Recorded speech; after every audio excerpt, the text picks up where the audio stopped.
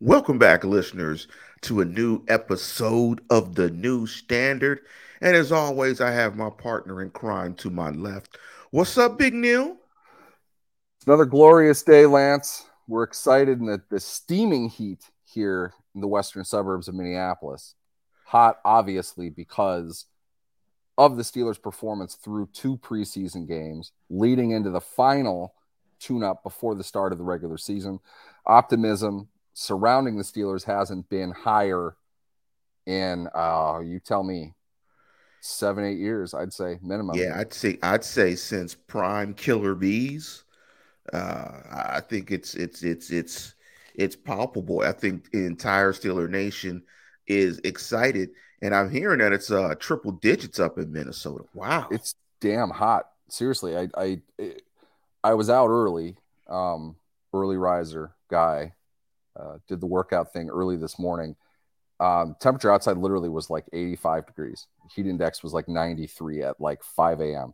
It's nuts. Nice. I mean, it gets every 2, 3 years, you'll get triple digits of air temperature here, and it'll be above 90 for, decent chunk of the summer, but it doesn't, with the heat index and everything, it's up to like 110, 115. It's sauna like, and we really don't get a whole lot of that.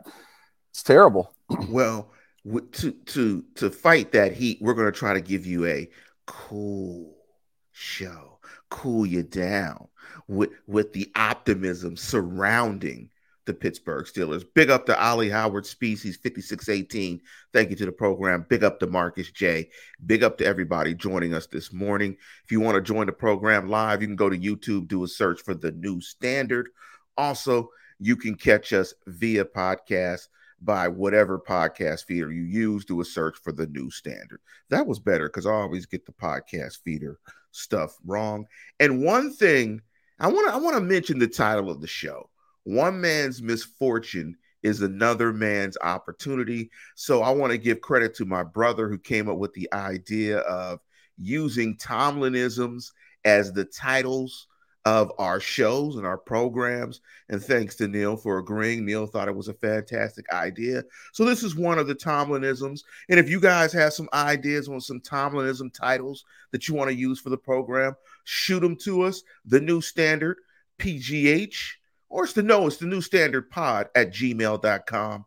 Email us your Tomlinisms that you might want to use for a title of the program. But this one is called One Man's Misfortune is Another Man's Opportunity. And at the top of the program, we like to talk about news and notes.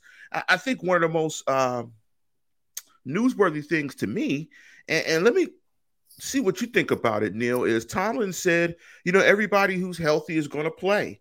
I don't have much trepidation with that as well. I know a lot of fans out there are barking about, it's just a preseason game. Keep everybody healthy, get the reps in practice, so on and so forth. But I don't have a problem with anybody playing in this third preseason game. I think it's going to be 2 weeks till the first game. Guys need reps. And as you always say, Neil, to be able to play football, you got to play football. Yep, and it's funny that this came up in a radio spot that I did yesterday as well, in regards to Aaron Rodgers in New York.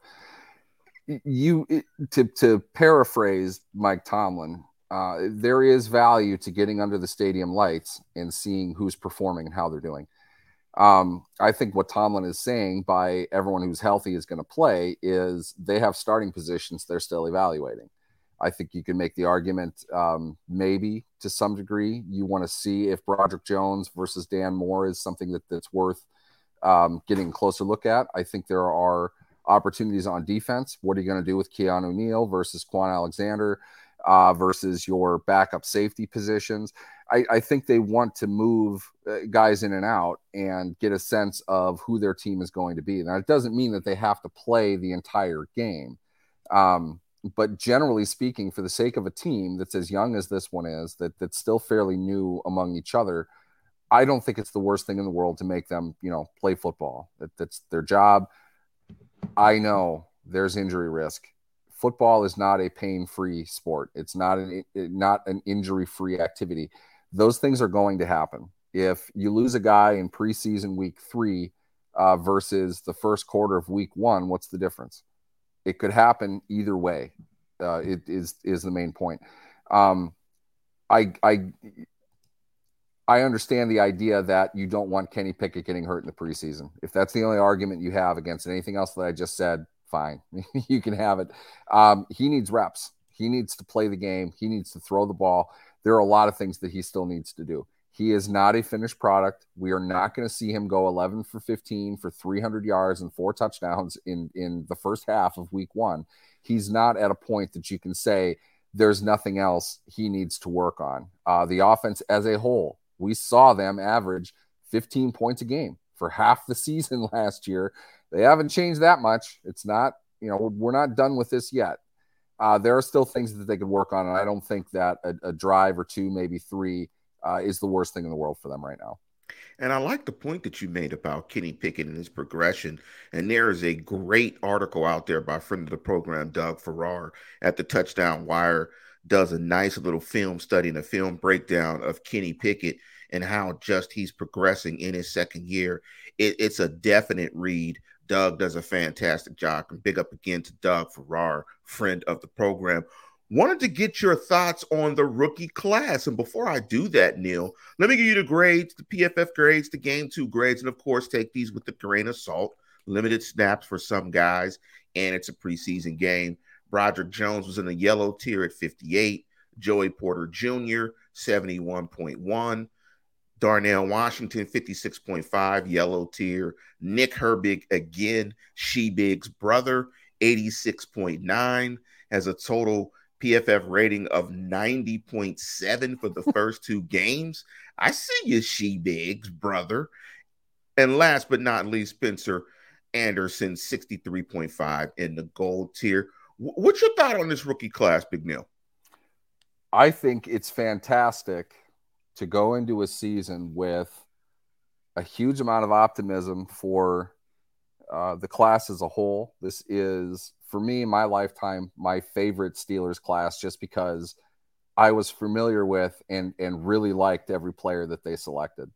The exception of, it not, when I say like, I mean as a prospect overall. I don't mean that they're going to come in and dominate right away. Joey Porter Jr. is somebody that I criticized a bit as far as a target for the team, selecting at 15 overall. I didn't think he was worth that, and the market showed he wasn't worth that. As a second-round pick, I like it. He's got work he needs to do, but I like the overall makeup of what he has. Broderick Jones has as much potential as any player in the draft.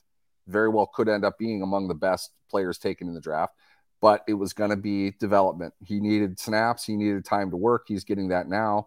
The results haven't been great, and I'm not surprised by that. I want to see progression out of him. I think we're going to get that. Darnell Washington is one of my favorite players I've ever seen, just because I love the guy. Nick Herbig is a guy. I'm close to the University of Wisconsin. I knew what he was able to do. He is above and beyond what I thought he would end up being. He's got an advanced pass rush. I mean, you don't see the top guys, the top edge players don't use their hands as well as he does. The way that he attacks in balance, he sets tackles up.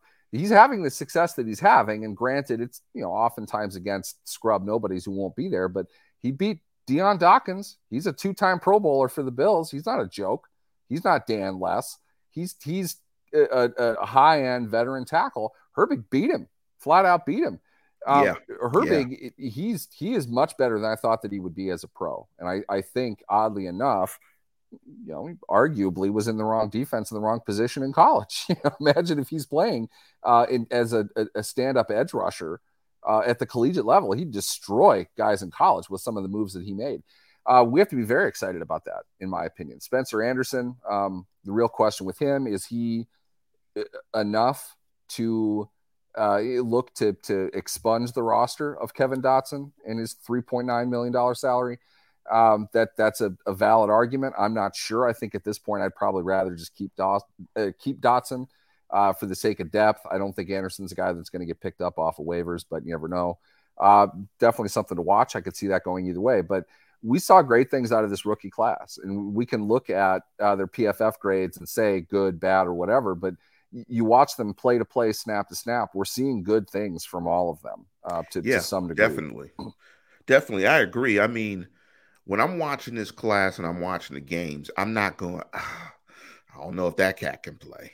Like, I'm not saying that as my eye test grade with any of these guys. I'm looking at these guys and going, huh, they might have something here, that they've got a very solid class. And I think you couple that with the fact that you have your starting quarterback under a rookie salary and you bring in free agents. I think what you see right now, and I think the big reason for the optimism for the Pittsburgh Steelers is that the roster looks very much improved. They look like they absolutely have that D word in a lot of positions on this roster, and that D word being depth. You have depth on the offensive line. Now you have depth at the outside linebacker position when last year you didn't. Now you've got 4 pass rushers. Riddle me that. I mean, when's the last time you've had 4 quality pass rushers on this team from the outside linebacker position? So I think this class is complementing what this roster was, making it better, as well as the free agent stuff. And I'm very excited because I'm thinking we're seeing a talent makeover for this team. Because I mean, the last 2 years, I mean, we've aggressively said that we didn't think that this team was very talented. And I think when you look at this rookie class, you're starting to think that this is a good roster and that if certain things pan out, that this is a roster that compete. Now, I want to jump to the title of the program. One man's misfortune is another man's opportunity. And I chose that Tomlinism to talk about the issue at running back with Jalen Warren and Najee Harris. Now, there's been a lot of discussion in Steeler Nation about who is back one. Is it 1A, 1B? Who's the better player? Should Jalen Warren be the guy that's starting? So on and so forth. What's your thought in general about the running back position, the two players, and just what you're feeling overall about it? I understand why this question is being asked the way that it is. Um, I would say this: I think you need to evaluate the two players, um, irrespective of where they were drafted and the emotional attachment that fans have to one over the other. If we look at them, nameless gray faces, what we really see is two pretty comparable backs. I see 30 being uh, he's got better burst, he's got better straight line speed. I see 22 as, oh my God, he's number 22, isn't he? 30 is Warren Yeah, and 22 is Harris. right. 22. Okay. That caught me for a second when I said that. I see 22 as a bigger back, better fundamentally, wastes a little less movement when he's engaged in what he's doing. For me, it comes down to vision. I'm not exactly sure Najee Harris has NFL level vision, and that's a major concern. And to be honest with you, I didn't necessarily see that lack of vision when he was at Alabama, but it was absolutely a concern of mine because you don't need vision at Alabama to gain yards.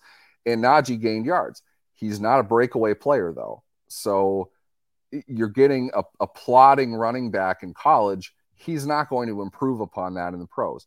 We've seen the best of Najee Harris's big play ability. And don't argue with me, it's not there. Okay. He is not a big time back. Just because he rushed once for 10 yards and you were really excited about it does not mean that he is a big time playmaker. He's simply not. He's a grinder. And He's that's why definitely a his numbers grinder. are where they are. And everyone wants to point out that Jerome Bettis had 3.9 yards per carry over the course of his career. Jerome Bettis was a short yardage player for the last 3 years of his career. It drug those numbers down. Harris, offensive line, offensive coordinator, whatever you want to blame, all of these things are the same factors that are involved with Jalen Warren. Why does Jalen Warren have better numbers? Because he is a better breakaway player. He is a more explosive player. You have to weigh both of those things into account. If you want 3 yards, give Najee Harris the ball. If you want 5 yards, Najee Harris is going to get you 3 yards. Does Jaylen Warren get you 5? I don't know. I'm not saying that Jaylen Warren is an all-pro player either. I'm just saying that we might be looking at really, two running backs who are going to be compared favorably or not to each other for a while, and neither of them might be any good compared to their peers. So to me, there's no, in a vacuum, there is no particular reason to plan to give the ball to Harris 2 or 3 times as often as Warren. There just isn't. I agree. If that's what you I want to agree. do, okay. There are lots of different things that are going to come into play, but you cannot say objectively Najee Harris is 10, 15% better than Jaylen Warren is. And Najee Harris is more experienced and was a first-round pick. Jaylen Warren just made it through his second training camp and was undrafted. The fact that this argument even exists goes to show why people have a problem with Najee Harris. And Yes. I'm not trying to bash the guy. I'm not saying that he's a Right. bad player. I'm just saying that it didn't seem very hard for them to identify an asset on the market at 1/50th the price who can perform very comparably. Tell this to Saquon Barkley. Tell this to Jonathan Taylor. Every running back who thinks that they're somehow being conspired against, I'll show you Jaylen Warren. Why was Jaylen Warren not drafted? Because he's 5'8". Beyond that, he's just he is in most ways basically on the same level as Najee Harris, who was a first-round draft pick. Imagine the difference between a first-round drafted quarterback and an undrafted quarterback, not named Brock Purdy, not playing in Kyle Shanahan's scheme. Show me that. Tell me that there's not a massive difference between them. There is. Every other position, that's true. Yeah, Except running back. I was gonna say your guy Brock Purdy, but and I you think know what? We will revisit this conversation about Brock Purdy at the midway point of the year. Okay, I hope we we revisit will it. revisit this conversation. He is not going to get away with that forever. All right. Yeah, I hope. Kyle I hope. Shanahan's very good, and he has an excellent set of weapons around him, and he's doing exactly what he should be doing. But it ain't gonna last forever. Okay, Yeah, I hope we they're gonna get him revisited eventually. the second quarter of week one. I hope he gets exposed. But the one thing I want to pick, at what you said when I was listening, is 5 + 3 = 8. If Warren gets 5, Najee gets 3.5, 4. That's 9. You get one more. You get a first down. I say that to say a running back room in this NFL is a sum of its parts. I mean, very few teams now have the star running back that carries the ball 80% of the time, where you have that one bell cow guy. I know Mike Tomlin likes to do that, but I think that age is over. I think you have a nice complement between the two. You could call them peanut butter and jelly. You can call them chocolate and peanut butter. I think there's a nice combination of the two. And I think when you add the two together, you get the maximum value out of them. And I think when you add the two together, I think it answers the question, can you punish light boxes and shell coverage? A ton of shell coverage that you're going to see. You're going to see a ton of combination of cover 2, cover 4, cover 6 because of Pickens' ability to get vertical. Can you punish those light boxes with this combination? I think you can. But to your point, Neil,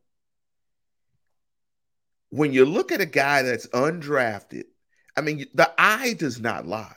I mean, he clearly, in my opinion, looks like the better player. And the only reason why we have an argument is because of the draft position. That's it. Yep. If Jaylen Warren was a third rounder, no one would have an issue if the distribution of carries was weighted heavily towards Jaylen Warren. No one would have an issue. And so I think at the very minimum, Jaylen Warren, with his performance over last year and in this preseason, has proven that he has to be a part of the game plan. If the game plan calls for a certain number of carries in the run game, it can't be tilted 3/4 Najee, 1/4 Jaylen Warren. It has to be whoever gives us the best possibility to win this game is the guy that's going to get the carries. If we could punish a team with Jalen Warren in this game, sure. If we could do it with Najee, sure. It can't be, in my opinion, because this guy is a first rounder, he has to get the bulk of the carries. I think we see right now that one man's misfortune is another man's opportunity. Let's get into that though. The idea of Najee punishing a defense as some kind of correlation with offensive success and winning games. Simply not true. We know that. That's the reason running backs have been devalued. You don't punish a defense, you punish the running back. So eventually the running back is going to get hurt. If that's your entire plan, then what's going to happen when he gets hurt? And don't tell me he's not going to. They get hurt literally all the time. Your quarterback rarely gets hurt. Your receivers rarely get hurt. I know that happens, but look around the league on a per snap basis. The running backs go down far more often than any other skill position does. So your plan is to eventually make your plan invalid. That doesn't seem like a good idea to me.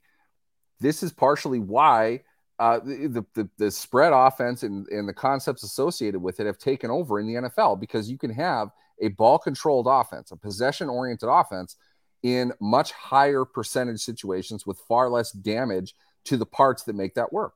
Antonio Brown was arguably not only one of the best wide receivers in team history, one of the best running backs in team history.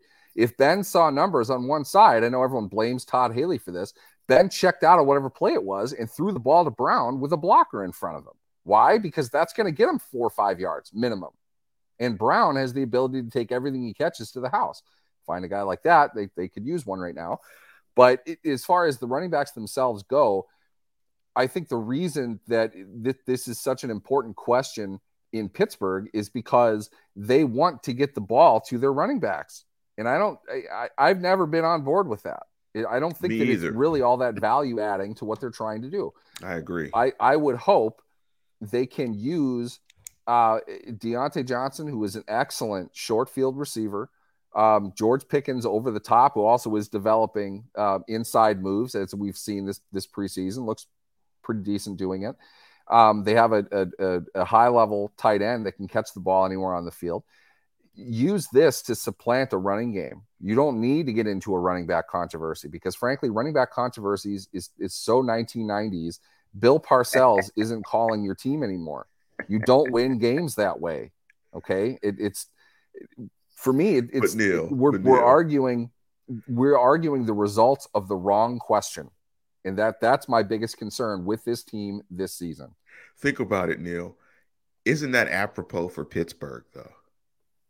Isn't it very apropos for Pittsburgh, one of the last bastion cities and fan bases of the running game, where you still have a large portion of the fan base that's at an age where 3 yards in a cloud of dust, running the ball 50 times a game to win games 13-10 is a plausible, reasonable strategy. But I want to switch reels real quick and just get your observations from game 2 before we jump into really quickly what you're looking for in game 3. What was your thoughts in game 2 about game 2, the performance overall? I think that the biggest thing for me was the miscategorization of Jalen Warren's run, and not to try to continue hammering the same point home. That was, I feel, just off the top of my head, probably the best executed Steelers running play we've seen in years. It was absolutely perfect. They could not have drawn that up any better. You know what it made me think of, before you get back to your point, was the counter play that they were running against Cincinnati with Le'Veon Bell when they kept killing them. that's what it made me think. That play. They could not stop it at all.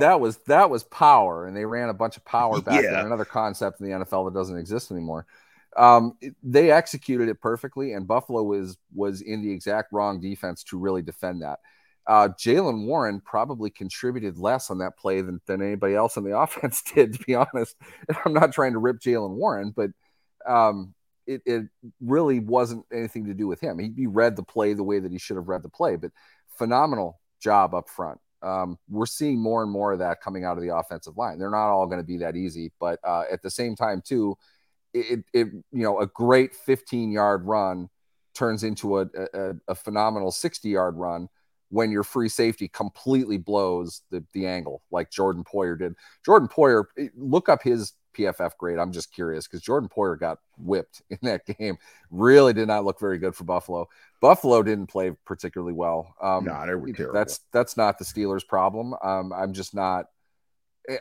I've said this all off season. I'm not going to look at results as the basis of whatever feeling I get coming out of a preseason game.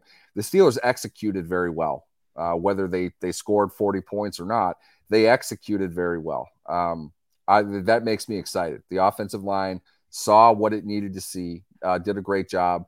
Herbig stood out for me defensively more than anybody else by far, just because it's amazing what he's doing. If they're not trying, and he is, that's not his problem. He's getting the job done the way that he needs to. It was brought up earlier. Yeah, he's going to get swallowed up in the run game. We know that. He's not going to play, barring injury, on defense on Sundays. I don't think anyway. But what a great base for him to start developing. We saw Joey Porter for the first time. That was probably the easiest interception he's ever made in his career. But you know what? He played it perfectly, did exactly what he was supposed to do. You remember when Matt Barkley was good? He was a USC guy, so I imagine you hated him, right? Remember when people thought he was good? God, he was terrible. Modern day high school played at the same place as Bryce Young. Should have been great. Not. Well, he's a backup for 10 years. Probably more of a fraud than anything else. He didn't play well. Buffalo didn't play well. But Pittsburgh executed the way that they should have. And I think we saw a lot of good performances and a lot of reason to think this is a confident, improving team. And we should see them perhaps start a little bit better this season than they have the last two. So I'm excited about that. Going into this last one, if everyone's going to play, it's more reps, more opportunity to watch guys get out there and compete, see what they're able to do. I'm excited for that. I think it's been a great preseason, for whatever that's worth, and it isn't much. You may as well do well while you're there, and I think that's what they've done. Yeah, if you're going to play the games, you might as well play them to the best of your ability. Again, I want to give a big shout out to Double H for the contribution to the program. Thank you for that. Make sure you guys like and subscribe to the program. You're listening to The New Standard. One man's misfortune is another man's opportunity. A quote from Charlie Batch is how I want to kind of frame the game that I saw.